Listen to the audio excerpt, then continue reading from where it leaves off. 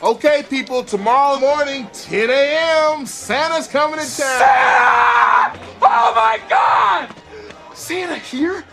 I know him. All right, kids, let's get cracking for seminars. Next one up, February 5th through the 7th in Wichita Falls, and then after that, we'll be in Wichita Falls again, April 16th through the 18th. For camps coming up, we have our Self-Sufficient Lifter Camp on January 9th in Wichita Falls, covering the squat, the press, and the deadlift, how to film yourself, and how to diagnose your own technique. For deadlift and power clean camps coming up on January 16th, we'll be in Houston at Starting Strength Houston. And then we have 2 squat and deadlift camps on the list, January 23rd in Boise, Idaho, and January 31st in Miami, Florida. Several meets on the list if you're willing to travel to Omaha, Nebraska. They have several USA weightlifting meets. They're going to have their strength lifting challenge, and they're also going to have a strongman meet later on next summer. All of our Starting Strength gyms are open and operating where you can come in and work out with a coach for less than $30 a session. To find a location near you or to request a location, head over to locations.startingstrengthgyms.com. And as usual, for more information about anything that I've talked about, head over to startingstrength.com and check out the right-hand side of the homepage. From the Asgard Company Studios in beautiful Wichita Falls, Texas, from the finest mind in the modern fitness industry, the one true voice in the strength and conditioning profession, the most important podcast on the internet. Ladies and gentlemen, Starting Strength Radio.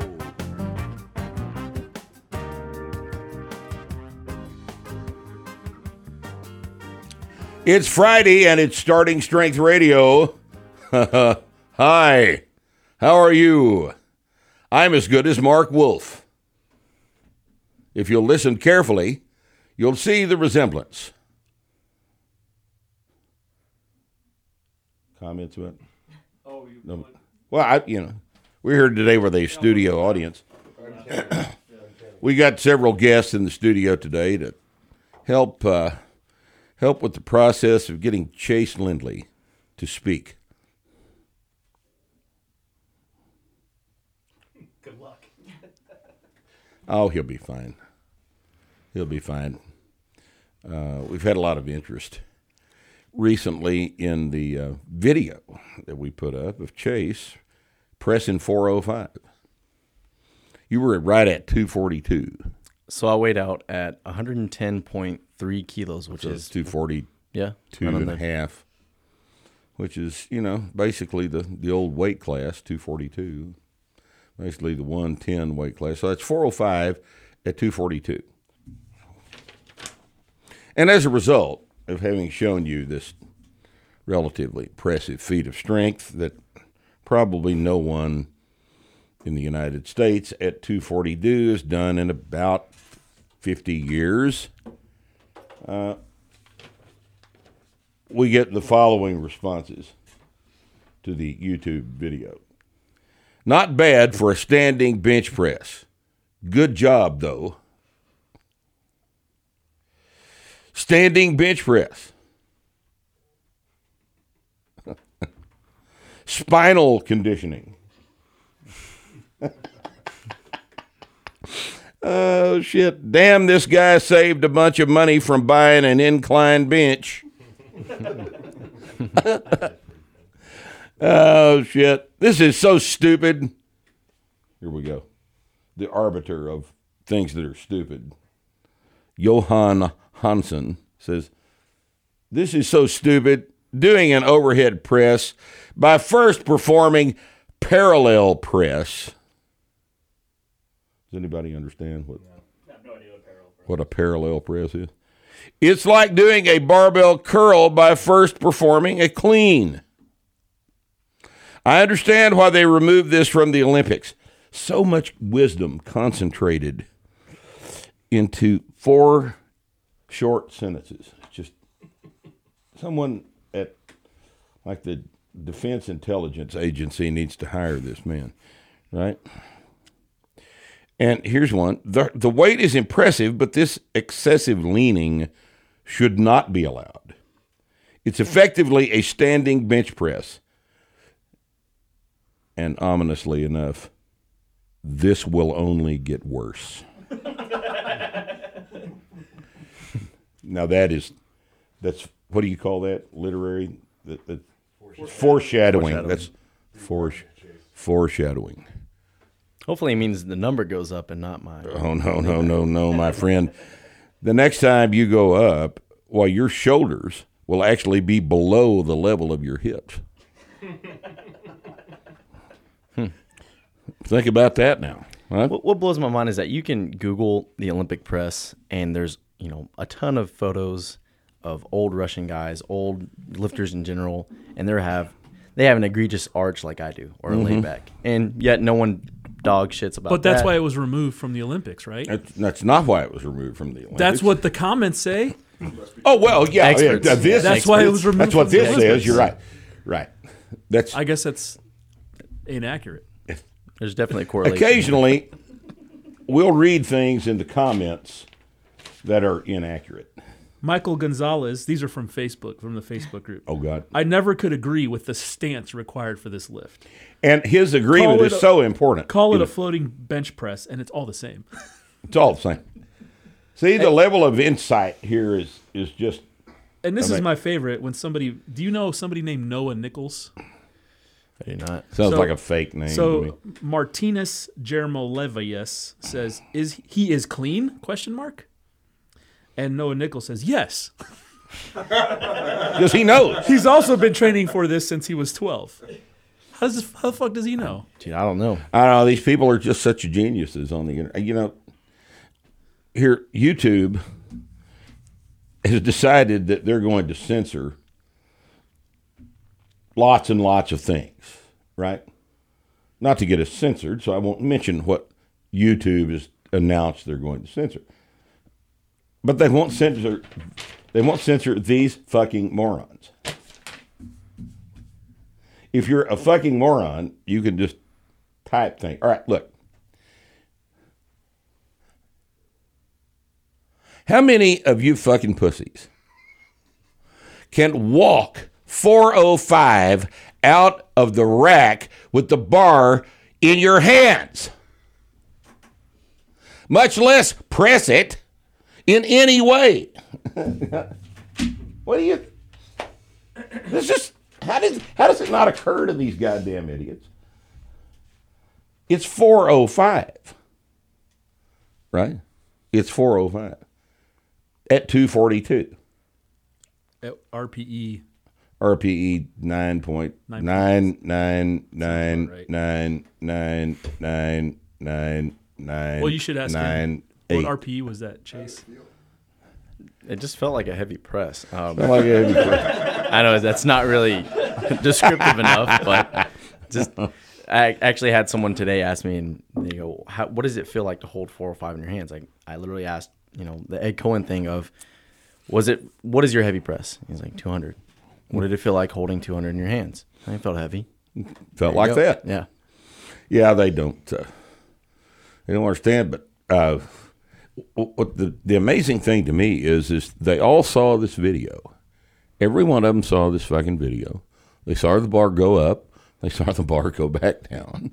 And then they saw the bar go on up again. And they see that it's loaded to 405. They know you weigh 242.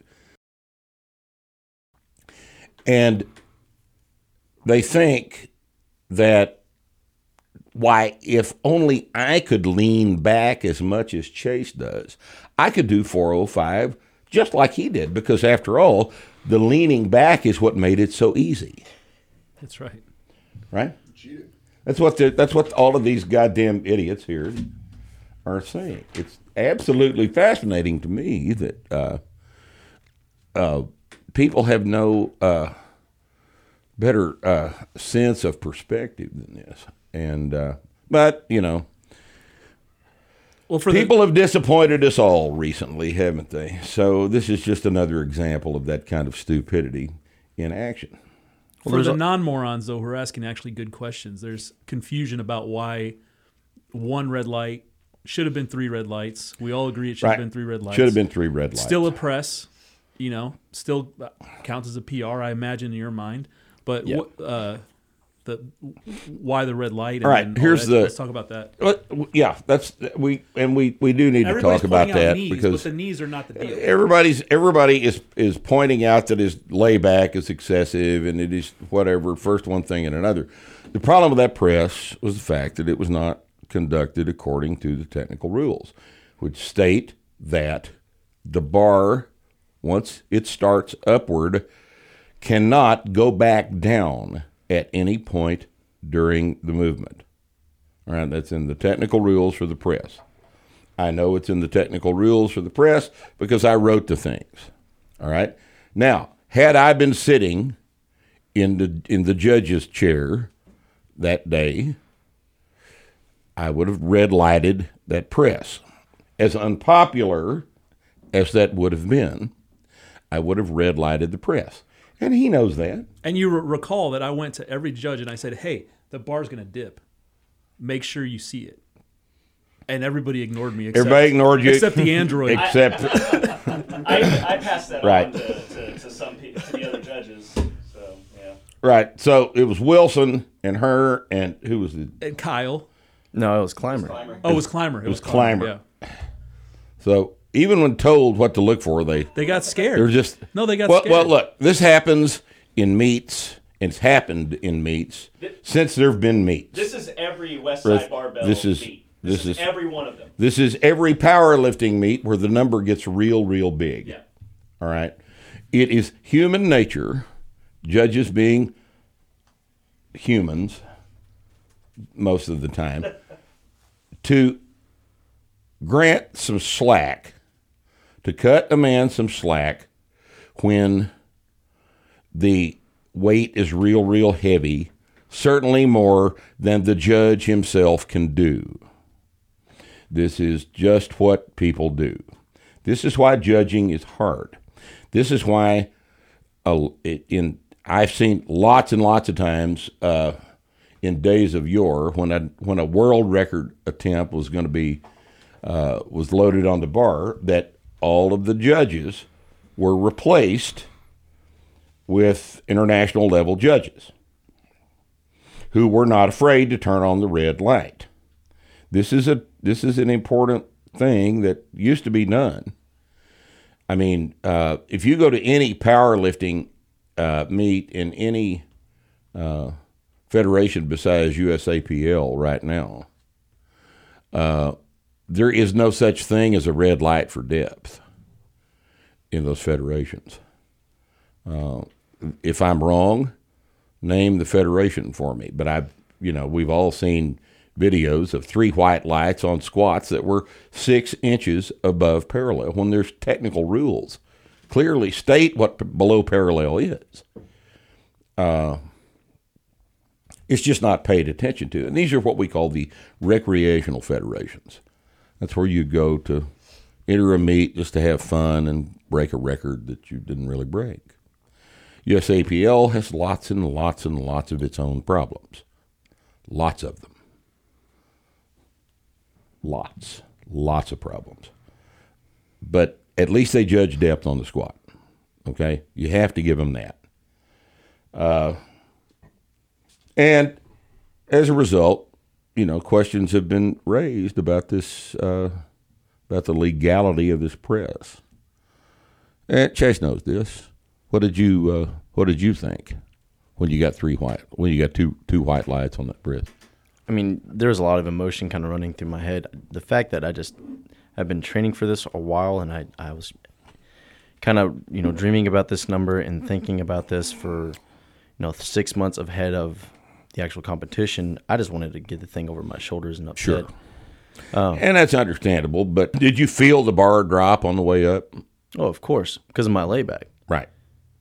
But I knew that I still needed to press on the thing, and I have a tendency to do that anyways. Yeah. And, I could have picked a safer number to where I could have just had a continuous upward bar path, but when am I ever going to get this chance again to press 405? Well, at the next meet.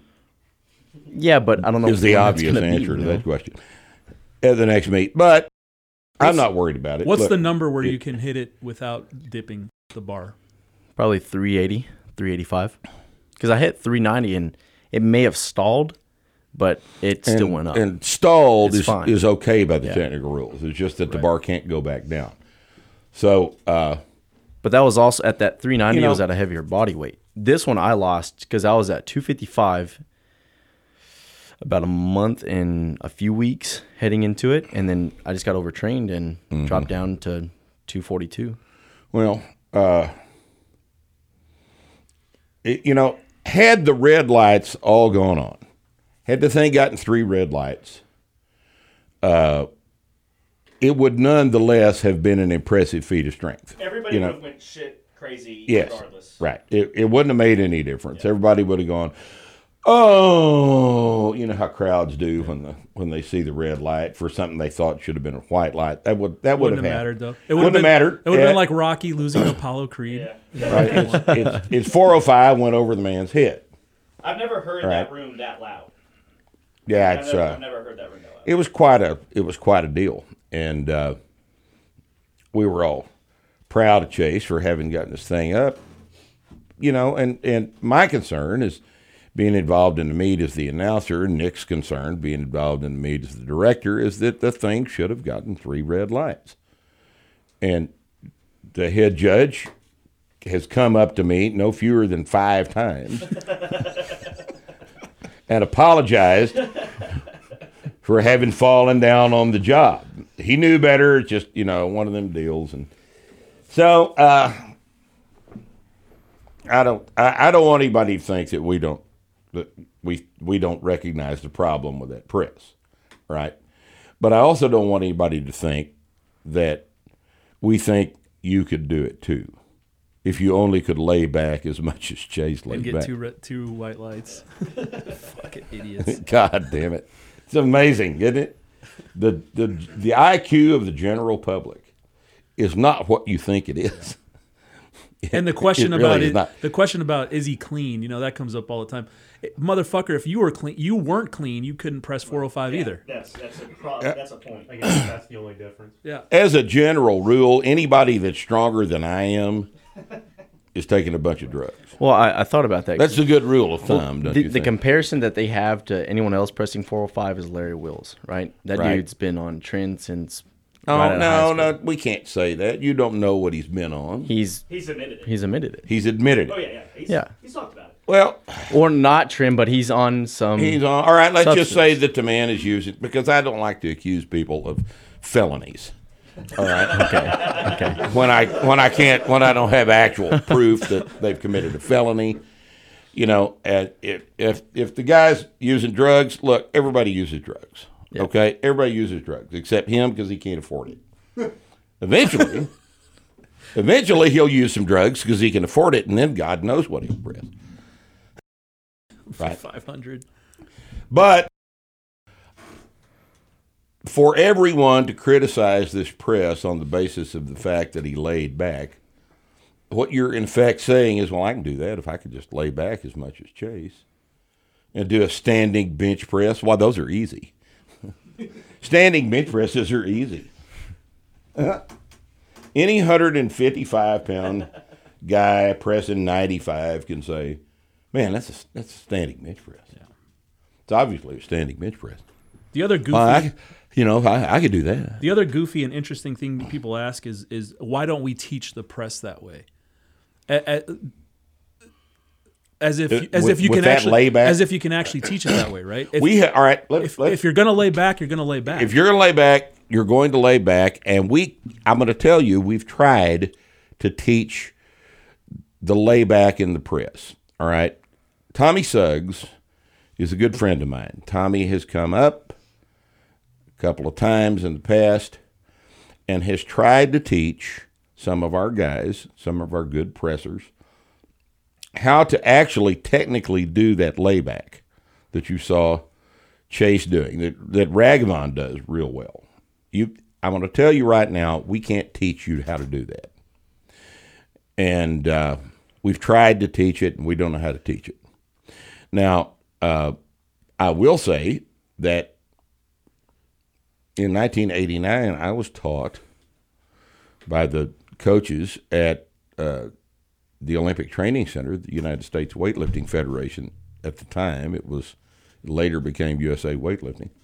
I was taught by these guys who were regarded as the best coaches in the country that you can't teach the double knee bend on a clean. And we teach it quite successfully every Sunday morning at the seminar. So I'm not going to say that second layback can't be taught. It may be that there will be a time at some point in the future that I figure out, or Nick or somebody good figures out how to teach that second layback. But right now we hadn't figured out how to do it. What happens is when the second layback happens on a heavy press, it's just what happens during that part of the movement. And it's useful, and everybody does it at all the guys, you look at Sergey Redding's press, the 502, and he did the thing, and even Alexiev's 507, which was really a push press, he does a second layback. All those guys did a second layback. Suggs thought he could teach it, but using what we were listening to him tell us, we couldn't get it done. It's the degree of layback. I think some people will start to lay back, but nobody. The thing with the double knee bend is inherent in the movement. When you jump, you have to bend your knees again because you've extended your knees off the floor. Right. It's inherent. The double layback is not necessary to stand up with the bar. It's not necessary for light weights. But if you look at there the reaches people, a point. When did you learn how to double layback? I think it's from pin pressing. No, bullshit. You were double laybacking when I was here 5 years ago. But it has I've trained the double layback. You practiced it more, but you had to learn it before you practiced it. I have a video. If anything, of him, I think it was from doing the press 1.0 whenever we originally started that. Chase, I have a video of you 5 years ago. I'm talking about beforehand. A video of you from 5 years ago at a body weight of 170, pressing 185 in an L shape. And if you look at the people who double A back, Raghavan and him and Cody Anino and Brooke and Brent Carter, they're all strong and they're all flexible as shit. Yes. Chase can do a full split front to back. Mm-hmm. On demand. I'm sure you could still do it today. And all those guys, Brent was a dancer. Anino, could probably put his feet over his head, and Brooke and all these people. So it's like they have to be flexible enough to do it. And if you're not flexible enough, you're never going to double layback. Well, I think also the original way that we taught the press, the 1.0, that's how it kind of began, right? Because I was struggling with it, and after the initial bounce off my shoulders, I would lay back and then finish locking out the weight. So I think that's kind of how it started, and then as the weight got heavier, I just laid back more and more. And then I think to go back to what happened. Here's the deal: when you start doing a double layback, the first time you do it, you go, oh, all right, that helped, and you may not even be able to quantify what it is you just did, but you know your body knows it helped. And so the next time you do it again, and the next time, and the next time, and pretty soon it's built into the movement pattern, and you can't not do it. Yeah, I have one client, right? And this is the way they told us that the double knee bend in the clean would develop. Oh, develop. The lifter, no, they didn't. They said it can't be taught. Yeah, we figured out a way to teach it though. Yeah. But with the progression that we use in a clean, everybody at the end of the day is doing a double knee bend in a clean. They told me that what will happen is the lifter, over the course of hundreds of reps, will put one of those in accidentally, and then he'll go, oh, okay, that was easier. Let me do that again. And in other words, you discover it for yourself. Sure. And then you'll embed it into your own motor pathway. But what we would like to be able to do is to save you the time and be able to figure out a way to explain how you do it so that you can kind of think about it and start doing it intentionally instead of waiting for it to happen accidentally. As of right now, I haven't figured out how to teach the layback, the double layback. But what I've noticed is that once everybody gets up to the point where they're pressing heavy, even me, which is not an impressive press at all, I do a double layback. because it's just something that makes the movement easier to do. So the point, I think you're right. I think there's a way to teach it earlier on, but and we've started doing some stuff to get it there, right? Like pointing the chest at the ceiling, bigger bounce out of the bottom. All that stuff's going to get it there. But the problem is that not everybody will be able to do it. Right. But everybody. I've attempted. My low back will not have it. Won't do it. Not everybody will be able to do it, but everybody has to double knee bend on a power clean. You see what I'm saying? That's my point. Is that the double? If you're a football player and your coach doesn't care, but the way we teach the clean, everybody has to double knee bend on the power clean. Yep. One of these days, we are going to stumble onto a way to teach the double layback because the double layback makes it easier. But what the morons are observing is that the layback in Chase's example is so severe that it's offensive to their eyes. I don't care how much he's laid back. What I was concerned with is the bar dipped on the way up. And, I mean, we've got to have – and you say, well, why does that matter? Well, I mean, there's got to be a standard for the lift. Yeah, someone will figure out a way to game it, know, if you allow the bar to dip a second time. Or a third time. What was the rule in the Olympics? I don't know. For the press, I don't know. I've never seen the rule set from prior to the 1972 Olympics. I've never seen what the technical rules said on that. It's probably available. Might be instructive to look that up. But I'm pretty sure that the rule said that you can't push press the bar like Alexiev did with the 5.0. You've seen the 5.07. Yeah, his knees go way the fuck forward. It's an obvious push press. Yep. Where he's getting rebound off of the knees and the quads. Whereas Redding did a layback like you saw Chase do in the thing. It was a hips rebound, not a knees rebound.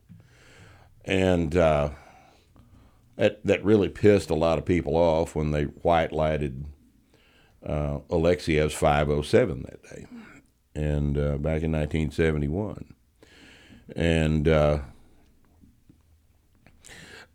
but really, if you want to know why the press was eliminated from the Olympics back then, there's a big long article on our site about the history of the press by John Fair, who's a historian and has gone into excruciating detail to document the process of getting the press, the clean and press, removed from the Olympics. And the first Olympics that was gone was in 1972. It changed the nature of the sport quite a bit. I think one of the good things about having removed the clean and press is that, I mean, who wants to watch 3 lifts? I don't want to be there all that day, you know. A bunch of people do. That's why they still have Worlds and they have IPF and people. That's why they have powerlifting. I understand, but you'll have to admit that watching 60 bench presses in a row is not the best afternoon you've ever. It's a bench press. No one gives a fuck about a bench press because you're laying down and bench pressers do. Well, yeah, bench pressers give a fuck about the bench press. Besides those people, everyone wants to see a dynamic lift that goes from on the floor down your shoulders. But the meet was long, and this is something else that has to be kept in mind. For some bizarre reason that I've never been privy to, the Olympic lifting grants a medal for each one of the lifts. Now, this is rooted in the mists of history. So when you lift in Olympic weightlifting in the Olympics, you get a medal for the snatch and a medal for the clean and jerk. And I think they award a medal for the total. Mm-hmm. Yep. So there are 3 medals for the 2 lifts. And in 2020, NBC actually owns the Olympics. The Olympics is owned by the National Broadcasting Corporation. The Olympics is a creature of the media. And we all know that everything the media touches must have all the testosterone jerked out of it. Because testosterone's bad. So if they really wanted to reduce the medal count of Olympic weightlifting, because that's their ostensible reason for fucking with us all the time, why don't you guys stop awarding a medal for the snatch and the clean and jerk and only award a medal for the total, because that's what we compete with anyway. It would seem to be a way to get your medal count down without having to reduce the weight classes, because they've reduced the weight classes for that same reason. They want the medal count down. Now, why? I don't know. What's wrong with more medals? Everybody likes medals. Why not have more medals? But I don't know what goes on in the mind of the people that run NBC and therefore the International Olympic Committee. No telling. Anyway, you've been training the Olympic lifts recently, haven't you? Yeah, so after the meet in November, it was the 14th, after that, transitioned into the Olympic lifts. Because I know you've always wanted me to do it and several other people, and I've been kind of biting my tongue about it, and I really don't care for them, but I see it as, do I want to be a better coach? Yes. I need to learn how to do these movements more effectively, and yes. I also need to experience what it is doing an Olympic meet, just in case if a client wanted me to do it, and just have the knowledge associated with it. Sure, that's good insight. You can't coach what you haven't done. It's amazing to me how many people get out of PE school thinking they can coach everything. Like you had a badminton class in PE school. Now you're a badminton coach because you've got a degree in PE. It's bizarre. But it's the common thing, you know. And so what do you think you've learned about the Olympic lifts, having trained them a while now? There's kind of a different approach to it.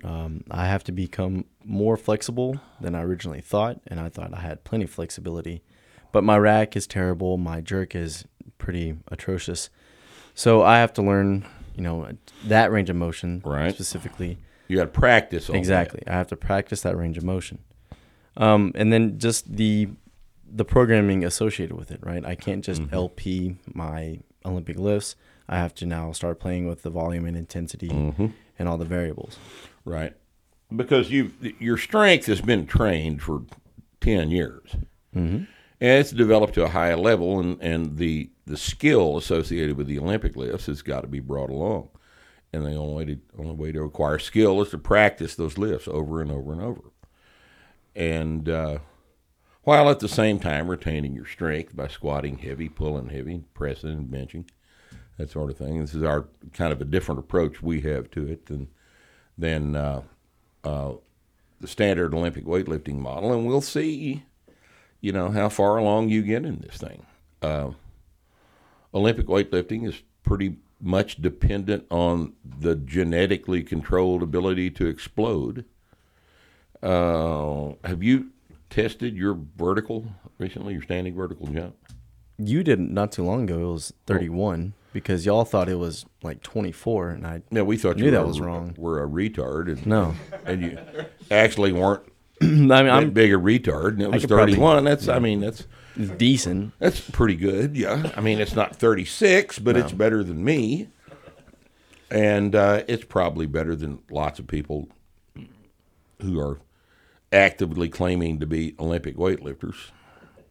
Little 90-kilo guys that do 90 and 120 at the state meet, that sort of thing. And call it Oli. Call it Oli, the Oli lifts. O-lifting. I'm lifting Oli. Come to my Oli class. My Oli class. CrossFit has given us all these wonderful words, haven't they? Oh, God. That's a symptom of California, though. So, yeah.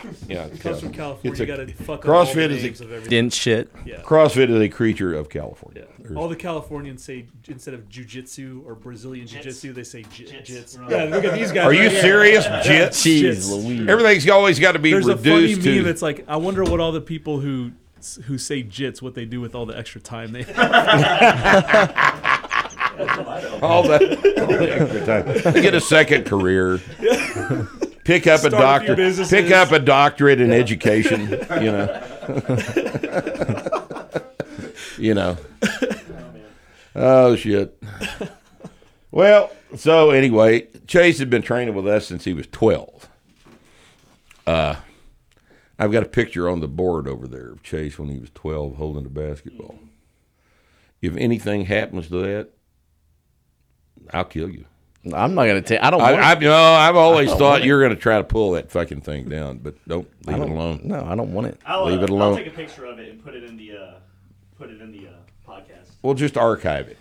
Take a picture of it in case somebody steals it, and we got to make a copy and put it back up. That needs to be safeguarded. Give you some insight about that picture. I remember this was for basketball my 7th grade year, and my family members or someone had told me to flex to make you look bigger in the picture. So I'm holding the basketball with like my left hand, and I'm flexing as hard as I can in my bicep, and there's no change. And I was like, "Fuck, I gotta do something." It looked exactly the same. Well, how precious.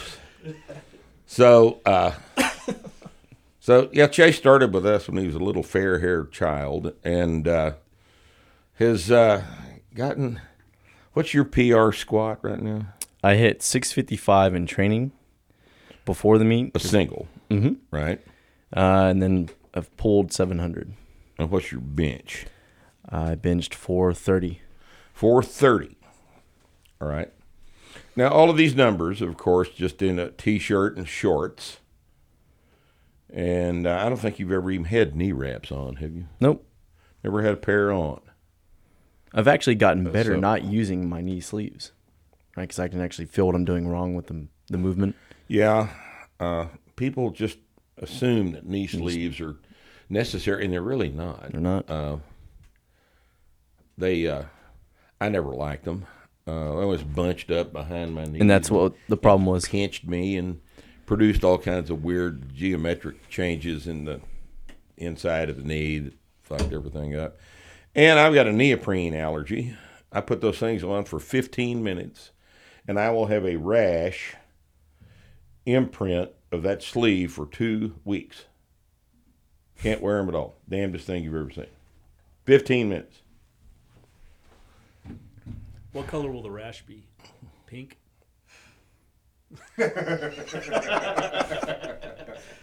Rose color. Rose color. So that's just a testament to the effectiveness of 5 pounds per workout. Now it gets obviously slower the stronger you get, but that's built into the model. The model works every single time it's applied, and I think it's. And the programming leading up to this was fairly simple, right? Yeah, so I was running kind of like my own little version of 5-3-1, but instead of the ones, I was doing doubles.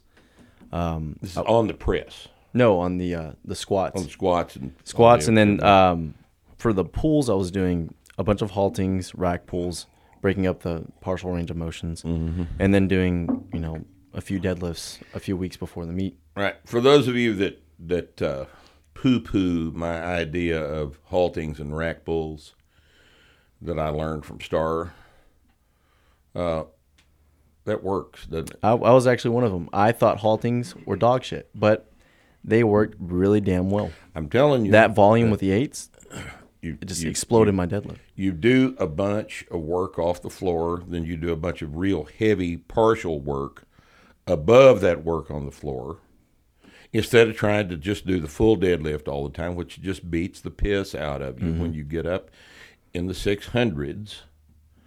The haltings and the rack pulls are a very, very good way to train for a big deadlift. Now, I was at 220, I pulled 633 in 2 different meets.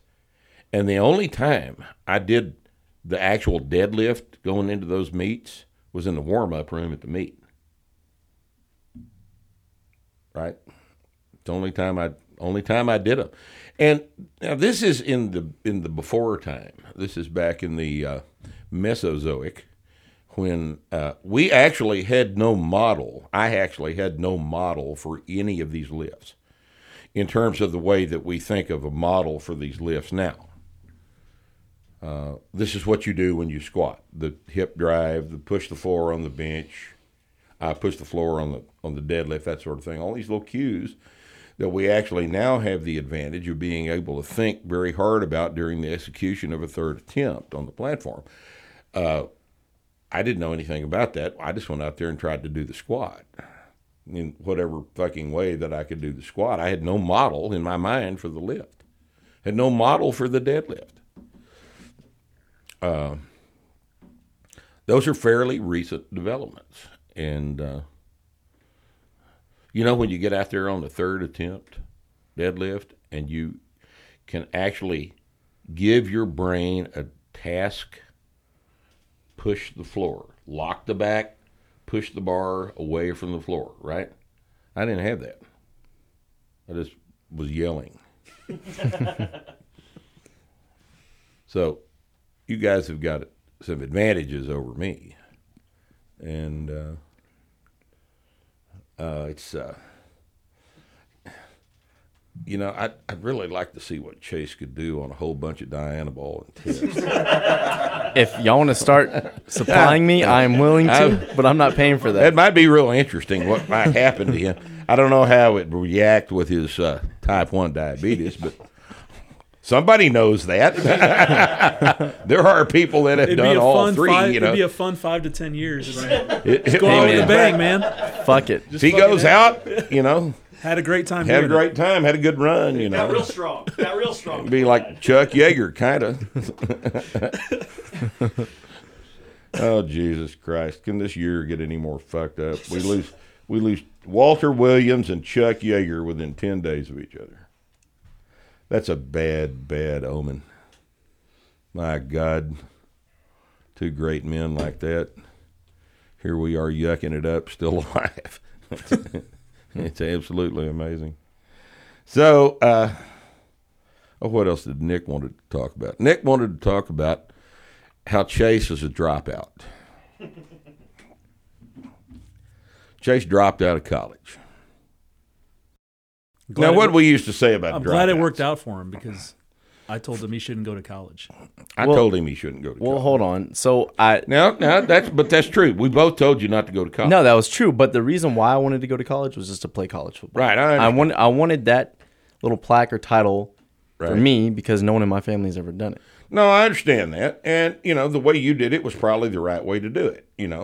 Go to college, play football, get out of it what you want, not what everybody wants you to have, exactly. But what you want, and then get the fuck away from those people. Because at this point in time, the 98% of the college environments in the United States are toxic. Unless you are taking a degree in engineering, chemistry, physics, math, biology, geology, it's only a matter something like that. But it's only a matter of time for those disciplines to go down the shitter too. But everything else in a college environment is tinged with the politics of the left and mediocrity and inclusion instead of exceptionalism and achievement. And not only that, employers don't give a shit. We don't give a shit. Yeah. In my former life, if somebody had a degree, it made it no different between the person who didn't. No.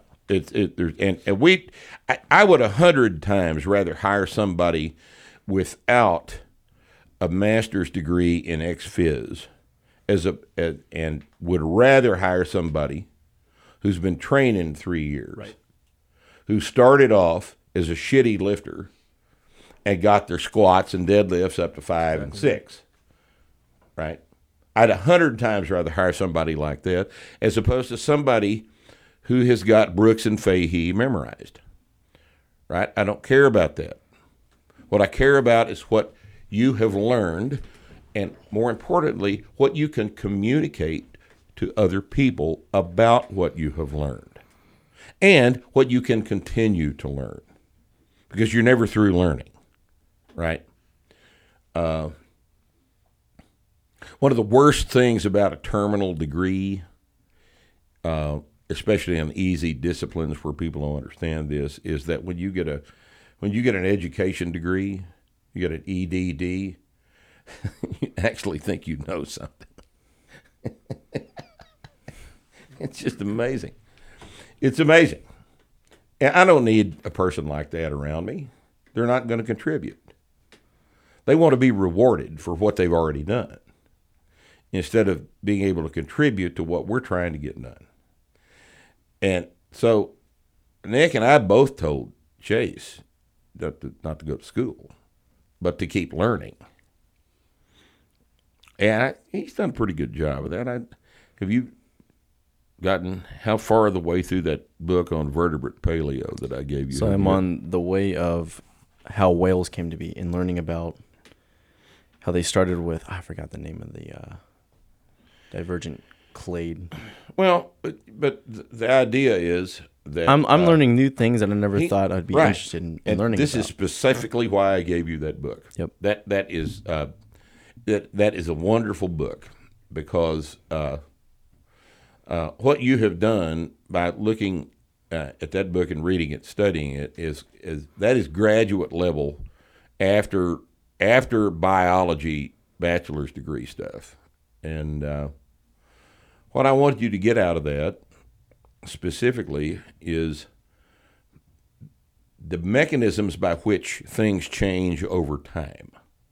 All right, the lay public, which knows essentially nothing about anything, is come under the impression that in order for evolution, for biological phenotypical evolution to take place, that genetic modification must happen. And that's not true. That's absolutely not true. There are other mechanisms at play. All throughout evolution, other mechanisms besides genetics are at play. And that book really opened my eyes to that idea, and I think it's a fundamental text. And I thought you needed to see that because, see, you don't necessarily always have to follow the path that the chairman of the department has laid out for you, right? The chairman of the department is not the sole arbiter of how things get learned, all right? I gave Chase this graduate level vertebrate paleontology text, and he's learning stuff that work back downstream. All right? Yeah, well, I mean, to kind of bring this all up, you started me with, like, a little bit of a simpler book in the sense that, you made me read about, Mountain Man, stuff that kind of sparked my interest in reading, and then that kind of developed into this erudition to where I can now read these hard texts, these complicated subjects in these books, and not be intimidated by it. Exactly. I can. And if you don't understand something, then you look it up. Exactly. And if you still don't understand it, you move on to the next thing you do understand. And that's more productive than wasting a bunch of time on a campus with a bunch of little shitheads that have got a different agenda than you do. Now, I still think it would be productive for Chase to go to a school and take Calc 1 and 2. I think at some point you need to do that. I think you need to go to a school and take general physiology with a laboratory and a couple of other things like that. I really, really think that freshman chemistry, laboratory freshman chemistry, the chemistry for science majors, is a fundamental thing that you need to do. I think you need to do that at a school because the laboratory shit, you need to learn laboratory science, and that's where you learn laboratory science. And I think that that ought to be something you make plans to do here the next 3 or 4 years. If you wait until you're in your 30s to do this, you're probably not going to get it done. And I'm telling you that as you get older, it gets harder to learn stuff.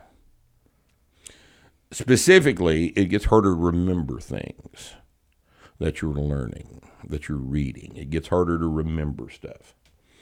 And when you're my age, it's very, very difficult.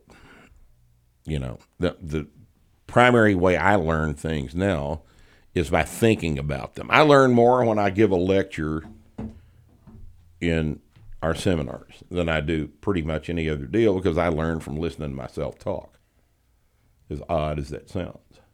And there are other people that will tell you that they think better while they're talking than they do while they're writing. And that's certainly true for me. But you're at the age now where you're just a sponge, and you need to take advantage of the sponge mechanism to soak up this kind of important stuff. All right, well, might as well take advantage of our studio audience. The studio audience here today. Anybody in the studio audience want to ask Chase a question?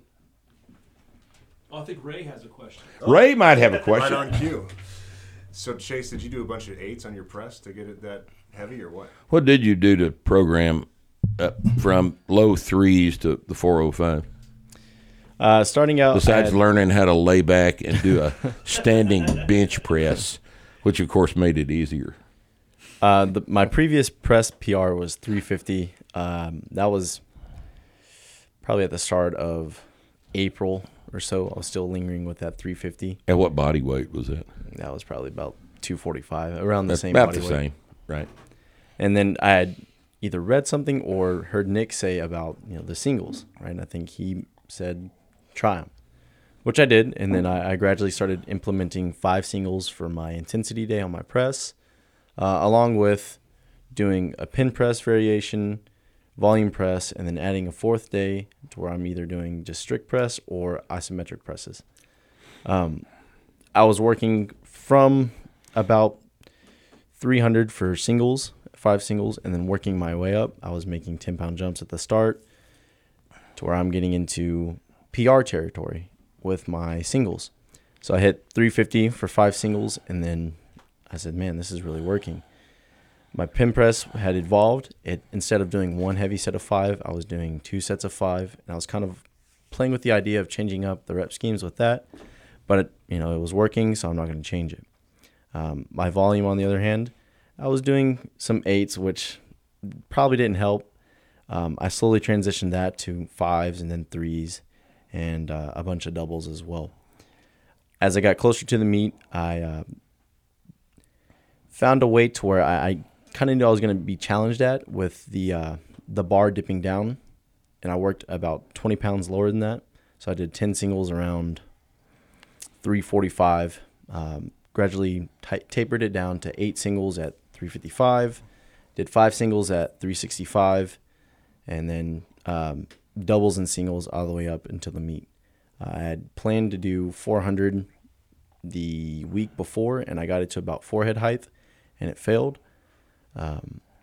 So this 405 was going to be kind of a true test, and I didn't even know if I was going to get it. My pin presses, on the other hand, I have locked out 455 on a forehead height for a single, and then at my eyebrow height, I have locked out 425. So I knew that my lockout strength was not the issue. It's how do I get my bar from in my hands to about over the shoulder, right? That distance. The isometric presses helped a lot, but I think I need to play with those a little bit more. Because I have a tendency about throwing that out in front, and I can just hold this position here instead of getting it back to my midfoot, essentially. And then, I attempted 405, opened up with 365, opened that up. I got that. I was used to taking big jumps in training, going from 365 being my last warm-up to my work set of either 385, 380, 390, somewhere around there. So those big jumps really don't bother me. I failed my first attempt at 405, threw it out in front, didn't really use my hips. I mainly just needed to feel the weight in my hands to kind of associate what I need to do. And I talked to, Josh, the guy who was kind of coaching me, and then I knew what I needed to do. Was that the first time you'd ever unracked 405? Oh, yeah. It's the first time. But I had been envisioning that unrack sequence, like every single millisecond of the step out and my setup process to the bar being over my shoulders at least 1,000 times. It was keeping me up at night almost. I went to Josh. What did I need to do after that second attempt? Throw your hips forward. So I told him to use a cue that I've been kind of using with my clients in Houston, and that's throw your femurs forward. So he's like, okay, I got you. So I'm back in the warm-up room. I'm just closing my eyes. I'm visualizing the bar path, and then, called my name, went out there. And the weirdest thing, walking up to the bar, everything just faded out. Like there was a shit ton of people in the room, didn't even see a face. It was awfully quiet in my head. Heartbeat is through the roof. Grasped the bar, and it just all flooded away. Got it, heard Josh yell femurs, and then laid back, did my standing bench press.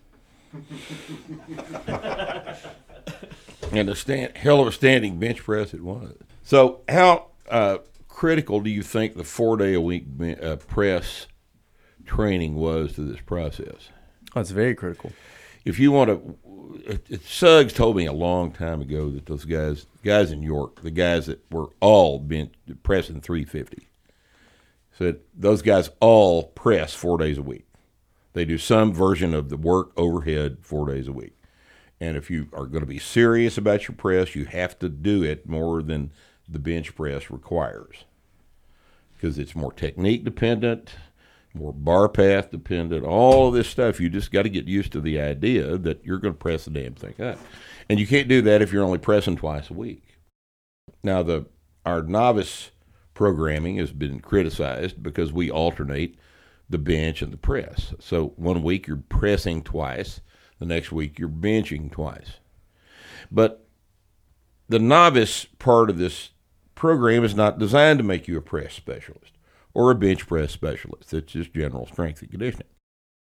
And as you get further along in your training and you kind of decide what you want to do, if you decide you're going to press big weights, 4 days a week is the key. When did you start to go into 4 days? That was a couple of years ago. That was probably about 3 years, maybe 2 years ago.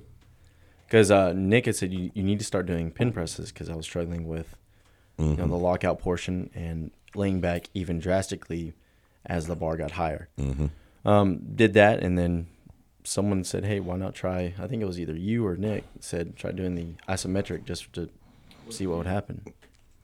Yeah, it was probably me. Those guys did a lot of that stuff, pushing the bar up into the pin and then pushing it on the pin for a 3 count or whatever it was.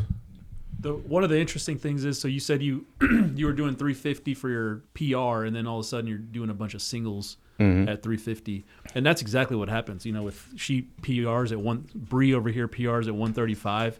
2 weeks later, she's hitting 10 singles at that PR weight, and it just shows you that it's practice. It is. It's not the really lockout is. strength. You lock out in excess of 100 pounds on a bench, so it's not the triceps. It's can you control control that kinetic chain? And his pin press is 455. Or 450, yeah. Yeah, so it's the press is a lot more like snatch or clean and jerk than either the squat or the deadlift, or certainly more than the bench press. It's not just bull through it. If the thing is off by a half a centimeter, if the bar path is off a half a centimeter, it won't lock out. And I'll tell you what's the most unusual thing about this whole 405 that he did is that the vast majority of the time, you don't PR the snatch, the clean and jerk, or the press on the third attempt at a meet. Yep. Typically, the intelligent lifter goes in and tries to get his training PR on the third attempt on the platform. Something you've already done before, but to pull a big PR out of your ass on a press on third attempt is real unusual. It's real unusual to do.